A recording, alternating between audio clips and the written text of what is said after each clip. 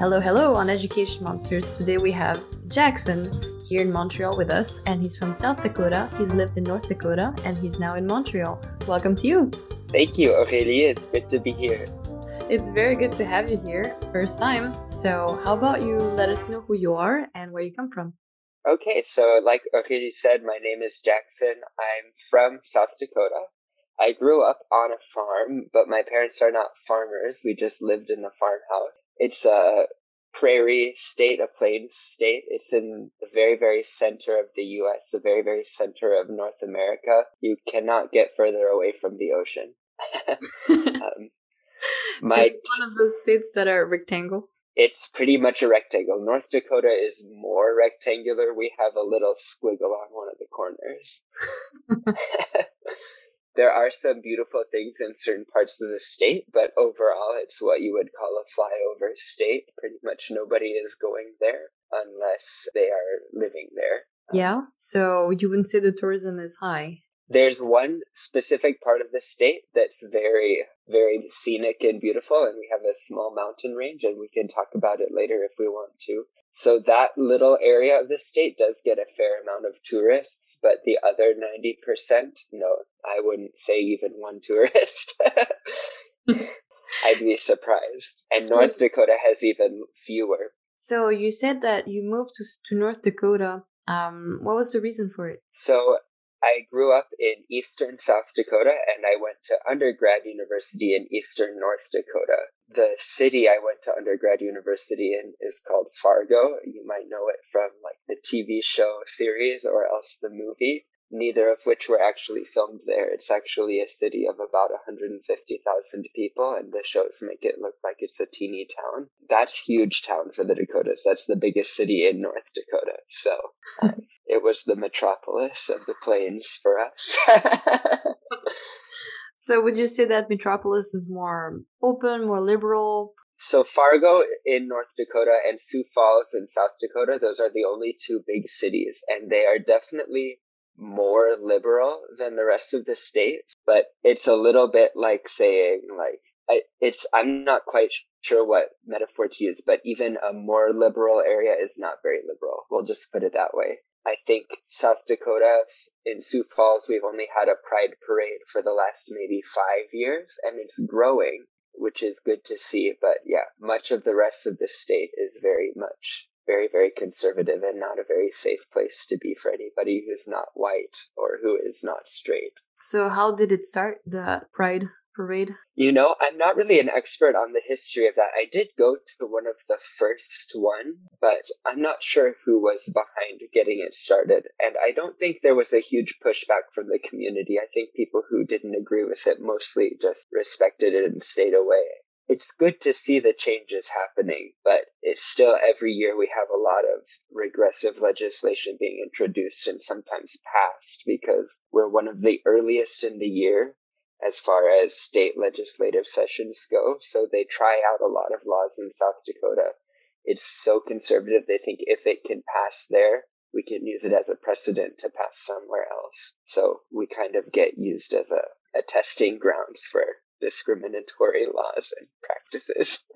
How do you feel about that? Well, I don't love that. I don't love that that's how my tax dollars are being spent. Although recently I haven't been paying any taxes to the state of South Dakota because they don't have an income tax. And so as long as I haven't been purchasing anything there, I haven't been paying anything there either. But it's disheartening every year to have to be emailing state legislators and saying, please not this, not again. But what was the atmosphere when you grew up? Did you feel like he was pretty welcoming? Like you were mentioning changes, like to what degree was it? Mostly on the education level, teachers, mostly students association, families? So my high school wasn't actually even allowed to have a gay-straight alliance. It was like forbidden by the administration until they renamed it to the Social Justice League, and they were forced to take on other causes too, so it wouldn't be specifically gay. And as far as before high school, I can't really comment because I grew up going to a one-room schoolhouse in the middle of a cornfield where we learned extremely conservative, almost cult-like religious stuff. And I was the only one in my grade, and like it was kind of like Little House on the Prairie, but in 1998. So it's a bit crazy, the journey that I've taken to end up in the gay village of Montreal. But yeah, it is kind of funny and kind of brave, actually. Were you in this kind of classroom where everybody from the same age or different ages group and then they gather around, they have one teacher? Yes, so my teacher who taught me 4th, 5th, 6th, and 7th grade, all subjects, taught all subjects for all of those grades every year. And we were all together in one room. And between the 4 grades, I think there were only 6 of us. Yeah, do you know what happened to your classmates? Did you keep in touch? A couple of them are off like evangelizing in various like African countries and South American countries.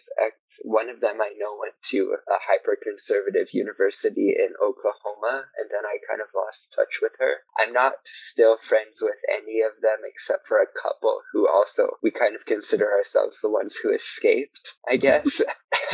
Well, I mean, when the indoctrination was so much that when I first went to the public school for about 2 years, not only did I have no social skills because I'd never been in the same room with someone my grade, but I also thought that everybody in the public school was a heathen who was going to burn in hell, so there was no point getting to know them while still on earth. And I know it sounds like fanciful, like I'm making stuff up to make the podcast interesting, but I swear to God, this is really like how I felt at that time. I was growing up in a bubble, really.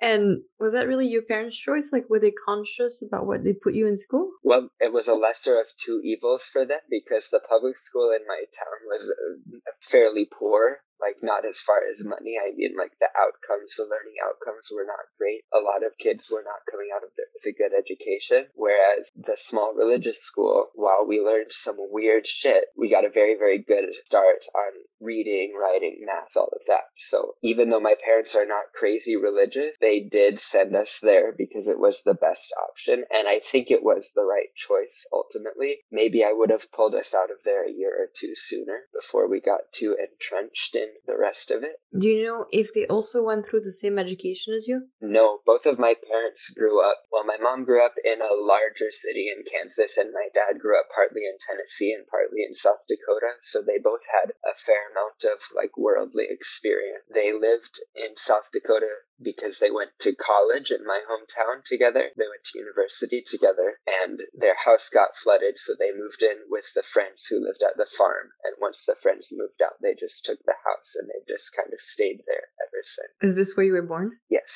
I was born in Madison, which is the name of my hometown. It's about 6,000 people. It's the big town of our area. People from the other little towns of 325 come to our town to shop for groceries. Nice. So how crucial was it that you had to learn how to drive if you wanted to? I got my my learner's permit when I was 13 and a half. South Dakota is the only state where you can start driving at the age of 14 instead of 16 or 18.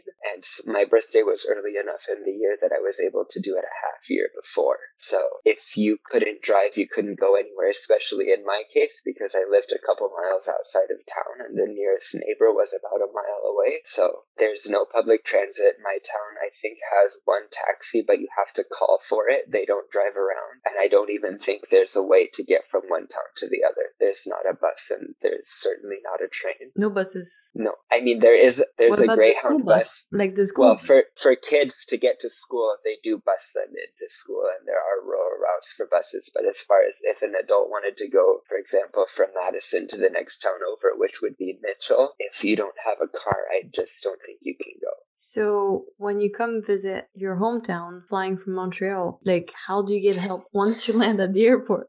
You have someone to pick you up? Yeah, you have to land at the Sioux Falls Airport, which is the big city, and it's about an hour driving away from my hometown, and somebody from, like, my parents have to pick me up or my grandparents have to pick me up. Okay. Sioux Falls is another story. They have public transit there, like buses and taxis and stuff, but not in my little town and not in between different little towns. Yeah, going back to the driver's license early age, it got me interested because in France, I think you can also ask for a special permit for kids. I mean kids, but like teenagers to drive sooner, but it's related to farms, so they can drive tractors and help out their parents. Do you think it has to do with that they also want to encourage people to work on farms and to get mobility? That is the reason that the driving age was originally set at 14, I think. The thought process was everybody in the area is a farmer. All the kids have been driving tractors since they were 9. Might as well make it formal for them to be able to drive the car too, because they already are driving other pieces of machinery. But it's not really that true anymore. I mean, it's still predominantly farming and ranching state, farming in the east and ranching in the west. But most of the people I know from hometown are not farmers by trade. So they're not really driving a tractor at age 12. Most. Some of them are, but not most. So what kind of hobbies do you have if you're not helping out your parents on farms? What is it? What is there to do? Most people just like to go on drive and see all of the nothing that's around. I'm not really sure what most people do, to be honest, because from a young age, I would say from about the age of 13, I was obsessively practicing piano, and that's what I went to university and what I got my master's degree in here in Montreal is piano performance. So I was practicing piano 3 to 5 hours every day, and I didn't have time for other hobbies, and it really was a godsend, not to put too fine a point on it, since I didn't have any friends and I thought they were all going to burn in hell. It was good that I had the piano to fill those hours. But I think there's a lot of drug use too to pass the time. But what was the message behind all those religious brainwash? Indoctrination? What was the main message? Like, if you had some sort of fun, if you were too happy, do you burn in hell? Is it supposed to be sad? I didn't run into all of that so much. It, like, with regards to not being allowed to dance or not being allowed to date or something like that. It was more along the lines of we're in the club of the ones who are actually following the Bible. And all of these people around here who are atheists or who are Christians, but not as strict, they're not following the Bible. And maybe God will let them into heaven, and maybe not, certainly not the atheists. When you're in the middle of a cornfield, there's not a lot of people you can ask for a second opinion. How often did you go to church? It's a little bit heresy for me to say, because I think we went to church a lot less than everybody else at the school, because my parents were not super religious the way that everybody else was, which made an interesting dynamic when I was fully believing it at school, but kind of turning it off at home. But I would say when I was young, we went every week. To appease the school, we had to sign a form stating that we would go to church and that we wouldn't consume alcohol in public in order for me to go to that school. And then by the time I was a teenager, I was getting paid to accompany the church services. So at that point, I'm not sure if it's still devout or if it's a job. Then I was, of course, going every week again. Yeah, and now in Montreal, now that you're in a different setting than the Dakotas, do you still have a church you go to? I'm not religious myself. I have played organ and piano for several different churches here in Montreal. I'm not doing it at the moment, though, not currently, which is partly because of the couvre-feu and everything being curfew and everything being closed and no worship services really happening in person. But it's also partly because now I work a 9-to-5 job and actually have enough money to live, so I don't have to take every single gig, including boring church ones. Mm-hmm. Did you participate in choirs? Yeah, I mean, in high school, I was in everything. I was in choir, show choir, jazz choir, band, jazz band, marching band, all-state choir. I was in every musical thing you can imagine. I haven't been in a choir now for about 5 years. Not that I wouldn't, I just haven't made the time for it or put in the practice to audition for one or something. Yeah, and like you said, with the pandemic, it's changing the scene. And with the pandemic. Yeah, how we deal with music, and a lot of people think about reconversion. Singing is probably one of the most at-risk things you can do during the pandemic. Blowing all your particles, all your germs. Yeah, my mom's actually a high school choir director, so it's been quite an interesting 2 years for her figuring out how to still do her job while being safe. Oh, wow. Does she do classes online? At first, the first year of the pandemic, so 2020, from March until May, they were doing online classes. And then ever since then, the state of South Dakota is so conservative that there was never any rule whatsoever regarding COVID. There was no stay at home, there was no masks, there was no closures. And so even before vaccines were available, teachers were forced to teach in person, and masks were not required of the students. So my mom, as a choir teacher, was put in quite an unsafe position, and she did eventually get COVID at work. She was okay, she recovered, but it's quite a bad place to be.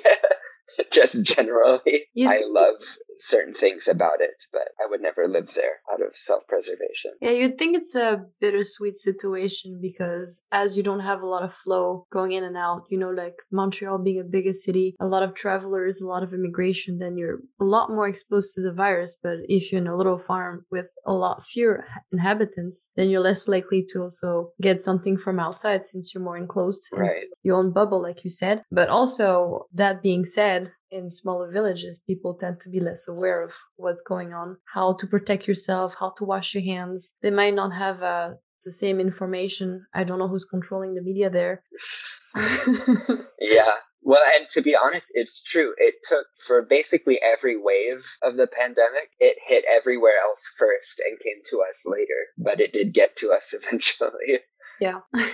Like our first one wasn't until like May or something. Like it didn't really start in March there. And then both years they had the massive motorcycle rally where 500,000 people descended on a small town with no masks, and they think it was responsible for millions of cases around the country. Not a great leadership in place there. So what are other reasons that makes you not want to live there? Well, first and foremost, as a gay person, there's a lot of great work being done there, but I feel like I already put in my time. I did my part of the work while I was forced to live there, and now that I can live somewhere better, I'm going to. But also, as a musician, as a classical musician especially, there's no jobs. There's just no job in music there. There's actually pretty good jobs in a number of fields. A lot of companies headquartered there because there's very relaxed tax laws. So there's usually an office job available or a finance job or something. But as far as being a gigging musician, good luck. Although if you're open to being online, I think it's not bad to choose a place with lower cost of living and then working from your computer where you can be close to your family if that's your goal, if that's your choice. But yeah, if there's a job you can do online, it's a very restful place to be out in the country. For me, I have no interest in doing music online. Yeah, I can see that because the main point of concerts or even teaching, it's the social aspect, the fact that you can connect with people. That's what you don't get from watching a video on YouTube, so that you have that real connection. Yeah, and just the way when you're performing music and you don't get any response, it's hard to gauge what they liked and what they didn't like, which is one of the big things when you play a concert. If you didn't play well or if you played a piece people aren't interested in, unless they're typing you a comment, there's no way for you to know on an online performance. Whereas the brutal honesty of like a smaller amount of applause in person can be really helpful. Go either way, because if you have a shitty public that's gonna throw tomatoes at you, then you might as well have silence instead. May as well have a salad at that point. Free food. Well, I lived there for the first 5 months of the pandemic because I went and stayed with my parents when they announced the border was closing. That kind of freaked me out, and I took a last-minute flight. But besides that, I haven't lived in the Dakotas since 2018. And are the people down there pro-vaccine, sort of on the edge, or maybe doubting a bit of the science? I think we are one of the lowest vaccine uptake states, but even still, I do think the one-dose level is around 70% of the people there. So it's a lot better than I would have ever expected. I would have guessed we would plateau around 45 from the way people talk. But there were so many deaths per capita in South Dakota. I mean, at several different points, we were the worst place on the globe for COVID deaths. So I think a lot of people did get scared into doing it. I only have one relative who refuses to do it, and none of us know what to do about him. Yeah. We want to have family gatherings, but it's a bit awkward. But what were their arguments against the vaccine? He thinks it's going to change his DNA if he takes it. I think there's a number of reasons that could be relevant why people would be worried about the vaccine, but I'm not sure that's one of them. Anyway, there's a few things in my DNA that I could seek to improve, so bring it on. It can be a better version of yourself. A mutant. But yeah, I'm very lucky though that he's the only one. I recently had a classmate from high school lose her mom to COVID because her mom refused to be vaccinated, and it's still circulating pretty widely there. So it's quite serious there, but nobody's taking it seriously. There seems to have a strong influence from religious association, churches and stuff. So if they spread the right message, people would listen. I think it's also a matter of trust, because when you live in tight communities, everybody knows each other. So it's like, you know who to trust, you know not to, like, you know who to not trust. It's not like in big cities where you walk around in the streets and you don't know anybody, so you don't really know who to ask. Even searching for like a primary care physician can be very exhausting. Like, I still struggle with the process of booking stuff online because you can trust reviews, or you can trust that or one. You don't have internet. Yeah, exactly. So it's harder to find sources that you can rely on, but also it makes it a bit more beautiful because you have that community that's going to be there for each other. They can bring you chicken soup. It's always that mentality that people kind of miss and think about making America great again. They have that picture of everybody helping each other out, knowing each other. How do you feel about that? It's very true what you said, that in a small town like that, people are there for each other in a way that isn't present in a bigger city. The caveat I would put is that you have to be in the right category for people to be there for you. You know, like everybody there. Well, I'm not going to say everybody, because there's a huge number of people living there who are wonderful people who I love, and I don't want to sell them short. But there are a lot of people who just for no reason hate Mexican. You know, I heard lazy Mexican jokes constantly growing up there. Were there a lot of Mexicans in your town or in your area? It's definitely outside of white and indigenous. It's definitely the largest demographic group, but I would hardly, maybe like a 3% of the population at most. It's very, very, very white. If you fit into the right categories, then you can have a really beautiful experience there. And if you don't, then it can be a very lonely place. And besides race and probably LGBTQA differences, can you think of other physical or maybe mental traits that could set you apart from the norms or from being from the right kind of group? Like, is there such a thing as like people who are scared of fat people, maybe people who are discriminating women? Is there any? I would say behind race and sexuality, the next is gender, especially, well, I mean, we're constantly passing or trying to pass anti-trans legislation in the state, but there is a fair amount of misogyny going on. I don't think there's very much like institutional fat phobia in the way that you might.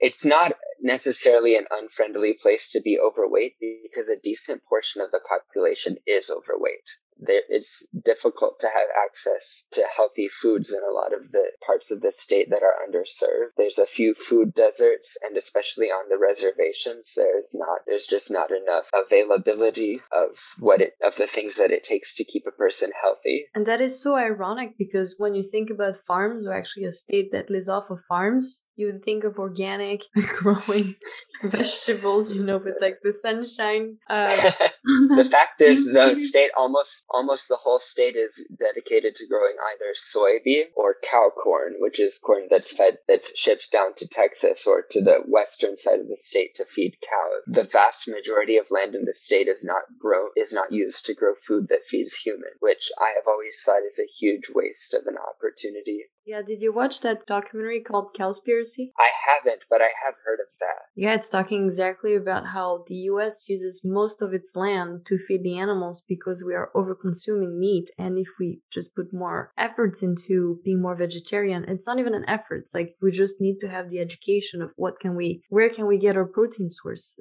And meat doesn't have to be so cheap, you know? Like, I know we want the economy We want capitalism. We want a strong economy. We want food to be accessible, but I think quality needs to have its place. Yeah, the amount of meat that we waste, that's so shameful because they don't think about the living creature that was behind it. One thing I've really enjoyed since coming to Montreal, and actually even while I was in Fargo, in the big cities, it's a bit better, is just having access to different kinds of food, having access to more fresh foods. Of course, I can get vegetables in the grocery store in my hometown. It's not like we're living in the 1920s or something, or during a wartime famine or something.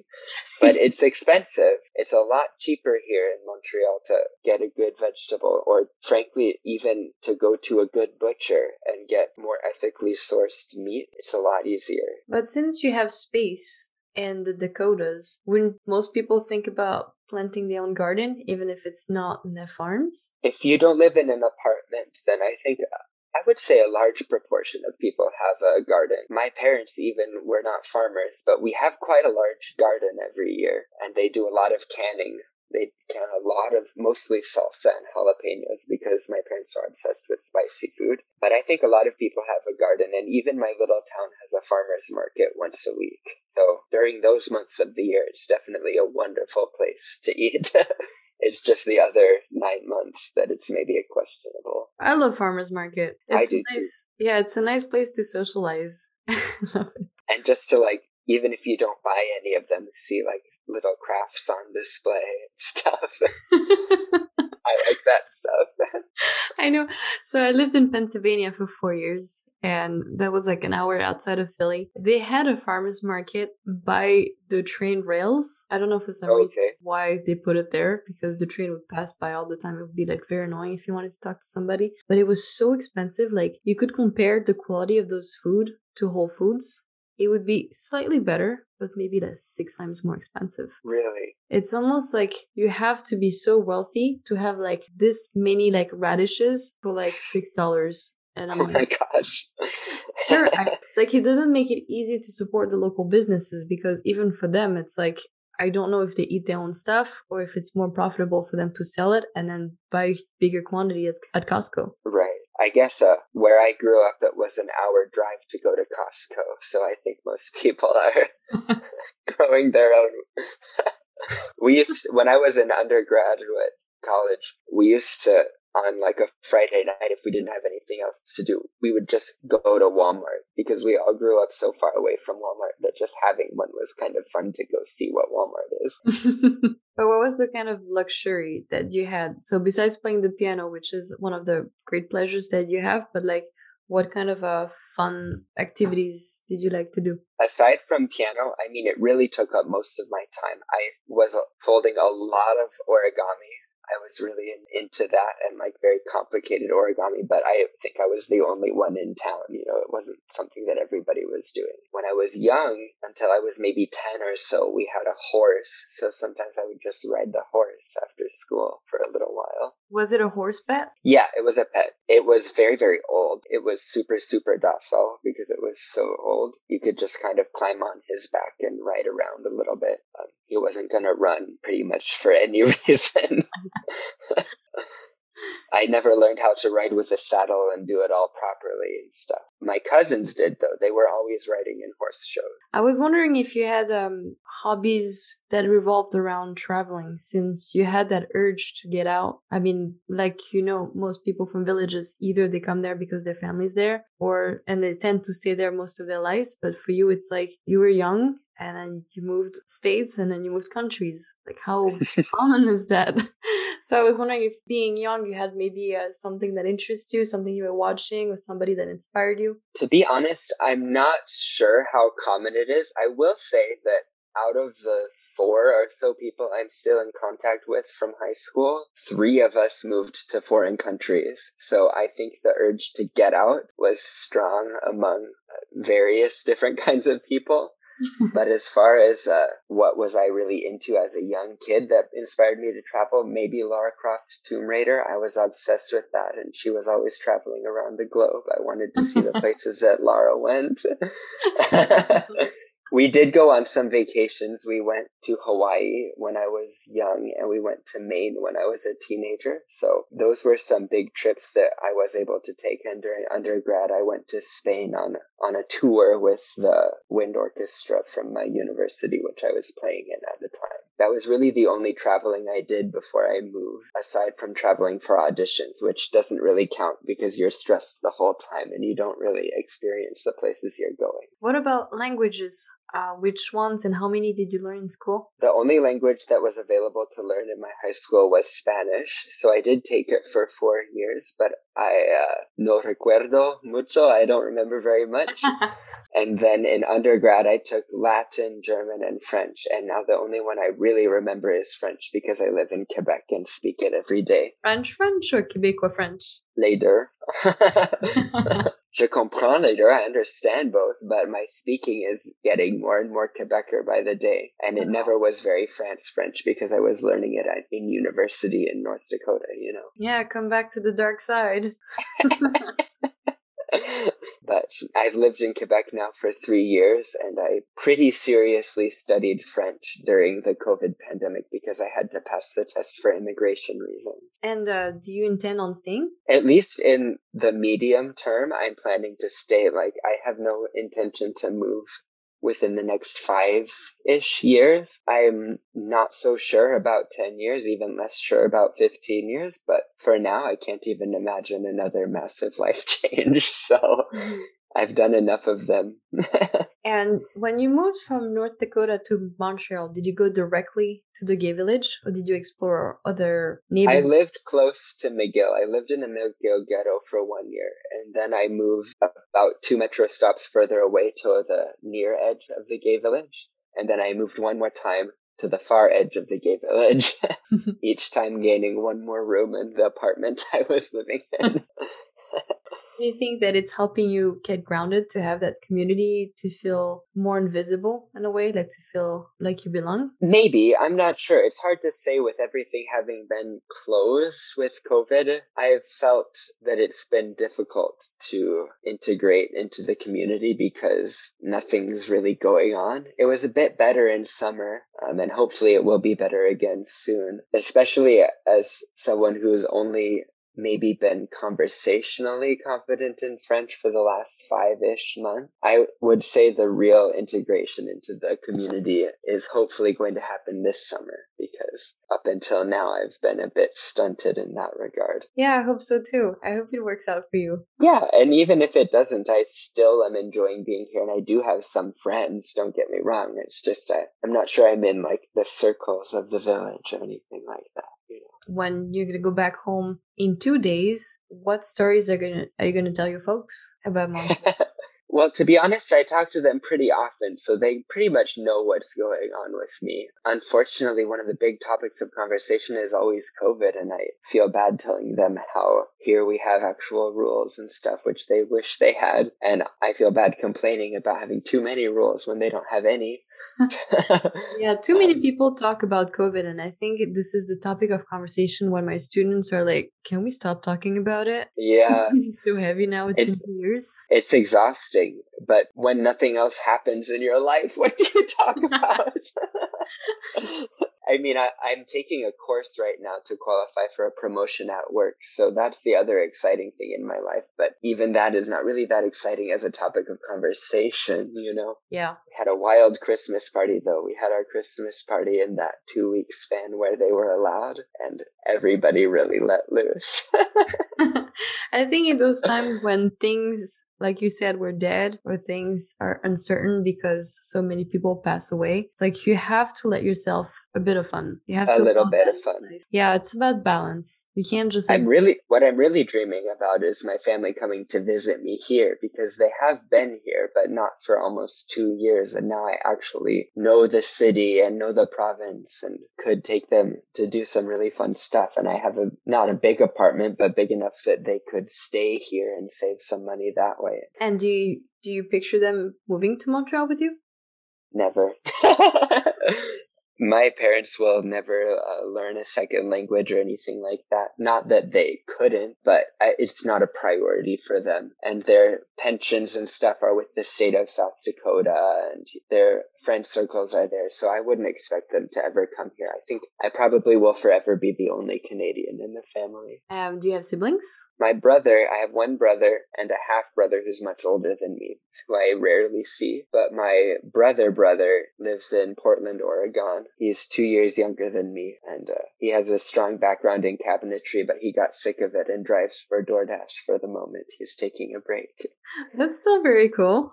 Say hi. I totally respect it. We're totally opposites. He's very, very relaxed about everything, and I'm very type A and stressed all the time. So we travel really well together, actually, because I plan everything, and then when the plans don't work out, he says it's okay. But would you say it's not normal, but maybe typical for your generation to move from always that trend from conservative places to more liberal places? Like, do you see the opposite? Do you see maybe people from Montreal, from Portland, Oregon, moving to South Dakota or North Dakota? Does that happen? I think there was actually, I think I read that there was an increase in people moving to South Dakota, people who were tired of COVID restrictions were moving there because there were none. I don't think they're people my age. I think they're people in their 30s who have 2 kids who they're sick of homeschooling and stuff, you know. Mm-hmm. But as far as people in my age, there are many who stayed and many who left, and I can't think of any who came. Jackson or others don't know how old you are. Oh, well, I am sorry about that. I am 26 now. I just turned 26. Yay, happy birthday. That was a few days ago. Thank you. Yeah, no, I'm 26. I finished my master's degree in May 2020. So until that time, I was in school. Sounds and great. My brother is 23. Okay. Yeah. I mean, there could be a gap in generations, you're right. And also, it's maybe something we could reflect on because back in the days when women were kind of forced to be housewives and they had their kids all the time, it was less of a complaint, or maybe we didn't hear so much about it. But it's like, how much have we adapted to have a full-time job, to have kids, to still have that expectations to be happy? I feel very lucky. I kind of got the best of both worlds because my mom has a full-time job, but when I was born, she took 7 years off. And during that time, we had very little money, but they decided it was worth it to have a parent at home with us while we were young. Until my brother went to kindergarten or first grade, she was a stay-at-home mom. And I really credit the fact that I was able to survive that kind of indoctrination without serious mental effect to having a strong foundation for the time before I even went there. Were you taught by your parents to be open-minded about religion so they didn't force you to not believe or to believe?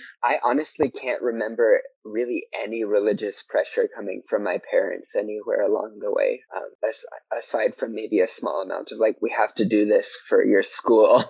They definitely didn't force us to be religious, and they're only somewhat religious themselves. So yeah. And the pressure was more coming from the community. And may I ask if you were taught evolution in science classes? At my little school? Yeah. No, we actually had a chapter where the tests were questions about Charles Darwin and how he was wrong. I'm not kidding. We had a question about the famous bird beak thing where the different birds have all different beaks to eat different foods. That was a multiple choice question, and the answers were A, it was evolution, or B, God has a marvelous design for nature and made them all unique. And the correct answer was B.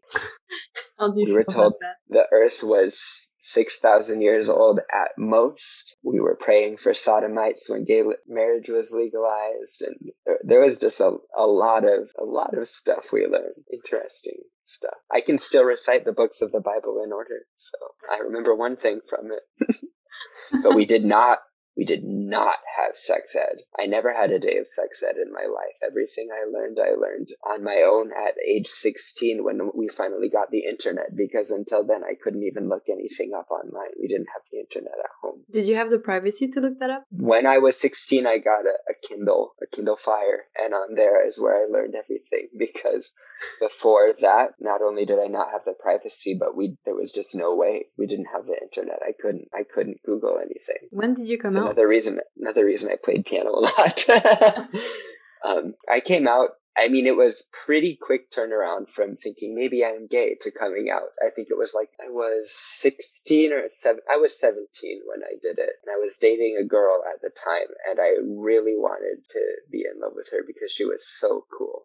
But it didn't work out that way. What happened? Well, I came out to her and to a few other close friends as bi because I really wanted that to be true. And I think that's a common thing for people to do. And then about 4 months later, we mutually had kind of a meeting and we were like, yeah, you're not bi. And I don't think I ever like publicly came out, but it wasn't a secret either. I just like didn't make an announcement. I know other gay people in my school didn't have a good experience, but I had a fine experience because my mom was a teacher, so nobody could really touch me because my parent was right there. But so did you know if your friends were supportive when you told them, or your ex? My ex was much nicer to me than any person should ever have to be in that situation. She was great.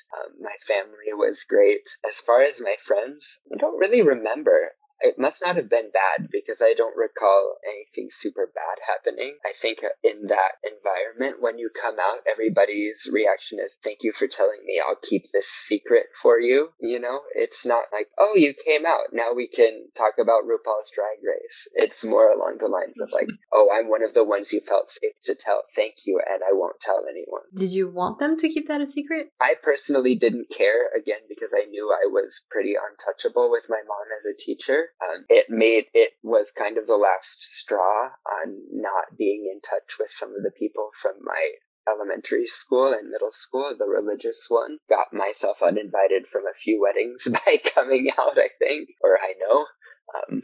But at that point, I didn't care about those people very much anymore because I was starting to come out of the indoctrination and realize what else is available in the world. But do you think he was somewhat protective to get away from that religion or that education you had? Because if that thinking of people who are not in the norms are going to go burn in hell, then you don't want that for yourself. So there needs to be a choice. Either you pity yourself and burn in hell and then still stay in the closet, or you can also accept that there may be other points of view out there. Yeah, I think until I started removing myself from that frame of mind, that very, very cultish frame of mind, I didn't even have like a sexual thought. Like my brain protected me from thinking I was gay by like not thinking about it at all. I started puberty very late, maybe 14 or 15 years old, so I didn't have to confront those things as young as a lot of other people do. So by the time I was really feeling like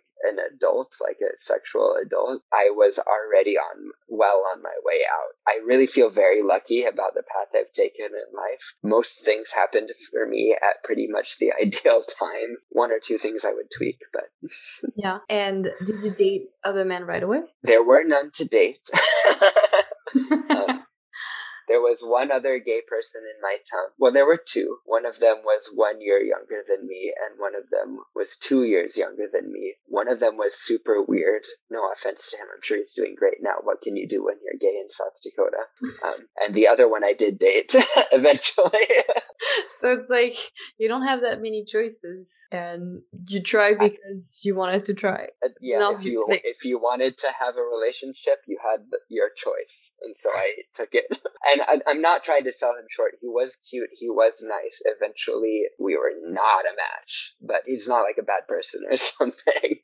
Yeah, no, not like this, but mostly when we're comparing ourselves to what we have right now, the resources, Tinder, Grindr, all of these things, it's like limitless potential of meeting everybody. Like you can literally have like one person, like one date a night. But like when you're in small towns and you have to drive for I don't know how many hours to meet a date, like it makes it more precious. You put more efforts. You have less of that consumer society that I can dump this guy or this girl. And it's giving you a different perspective when your choices are just two other guys. And it's true. I think the closest guy on Grindr, because I did try it out in my hometown, I think the closest one was about 25 miles away.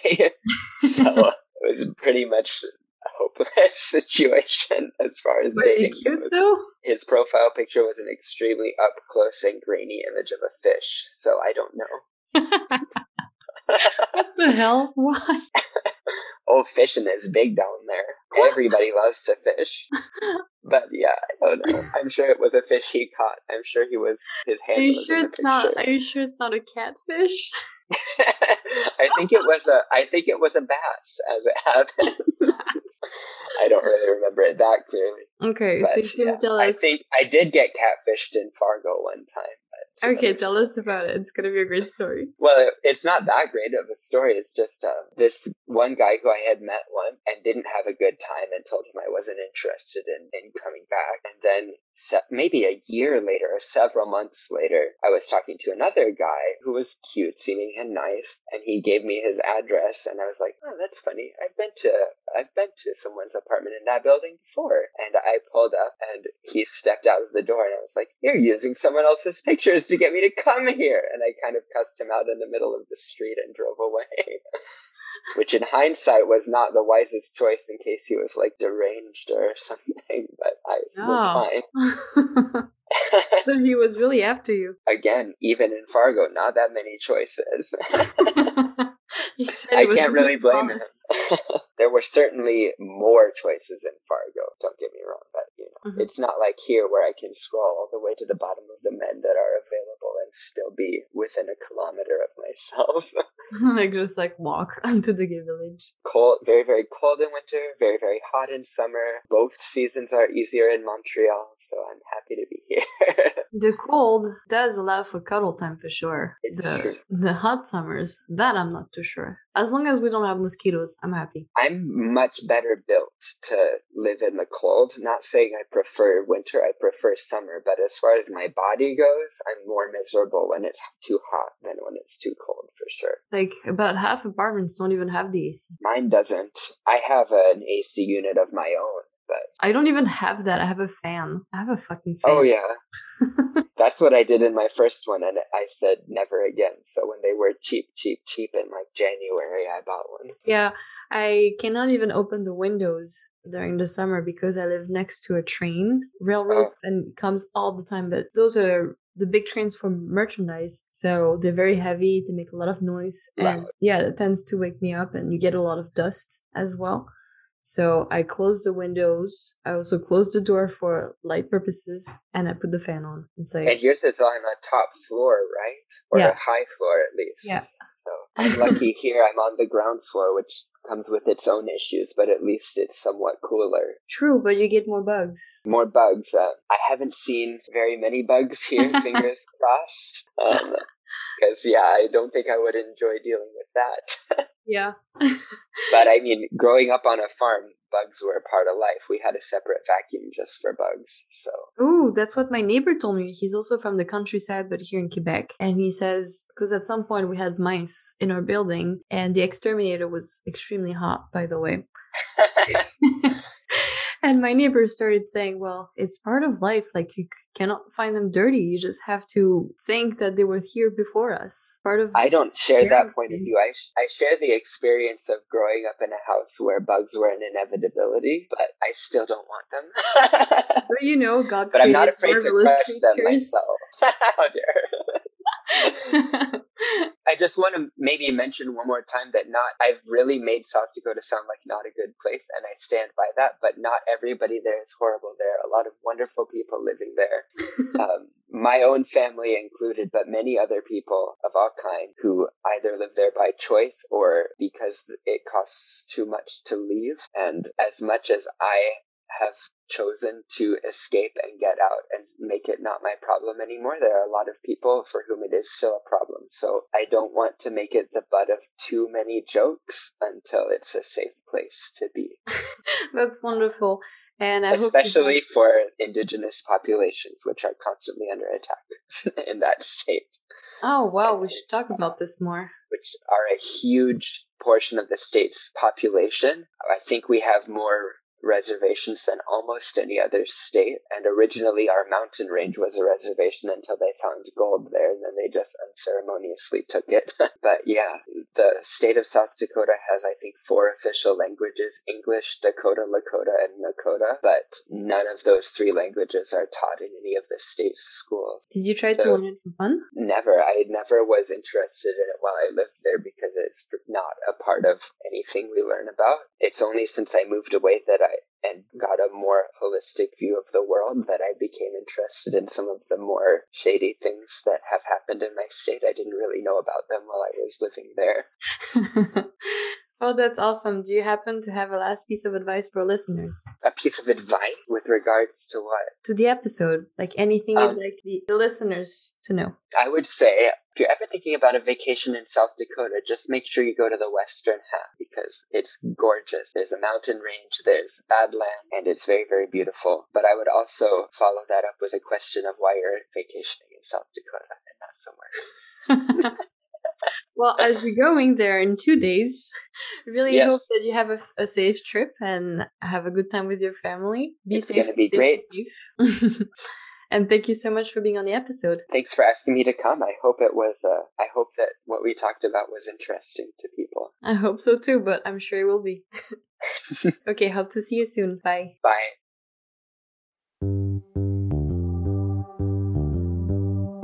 Thank you so much for listening to this episode of Education Monsters. I hope you liked it.